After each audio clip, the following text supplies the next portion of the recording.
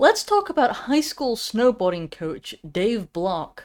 So he started the snowboarding team at Woodstock Union High School in Vermont 10 years ago and had been running it well. It had been expanding, there were no problems.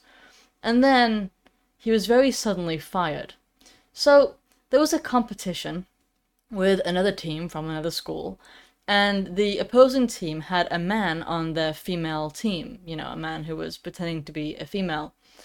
And in any case, he overheard a conversation between two students.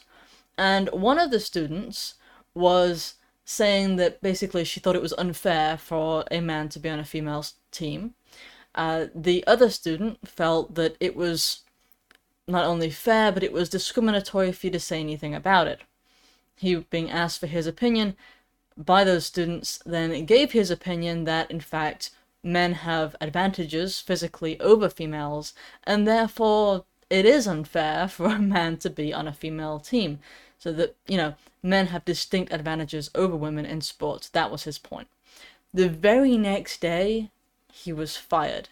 And not only was he fired for violating the school's harassment policy, yes, but the district ruled that he could never again hold any coaching position in any sport in the district. Because he's so mean, or as they put it, because he engaged in harassment based on gender identity.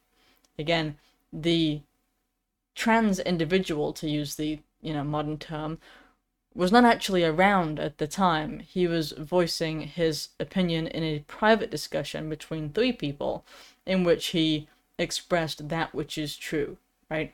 He expressed that which is obvious, one might say. So now, the Alliance Defending Freedom is defending him, and they've all filed a lawsuit against, well, multiple groups actually. They filed it against the Windsor Central Supervisory Union Board, against the Vermont Principals Association, and because the school claims it's just following Vermont law, they're also rolled into the case, or into the lawsuit, Vermont's State Education Director. So, three main bodies are being sued now.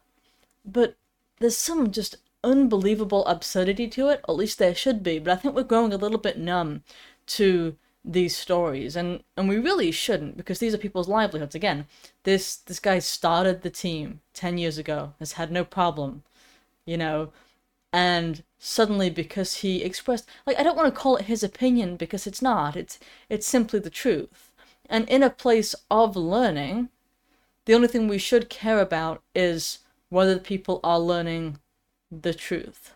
And instead you have these, places in academia where it's like, well, you can't actually speak that. You're required to participate in a lie or remain silent.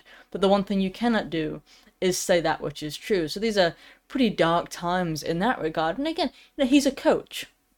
So you might say he'd probably be more aware than even on average. He sees very regularly the differences between male and female athletes, and wouldn't consider having a fair matchup being, women versus men in the vast majority of sports, because men are stronger and have greater endurance and so on.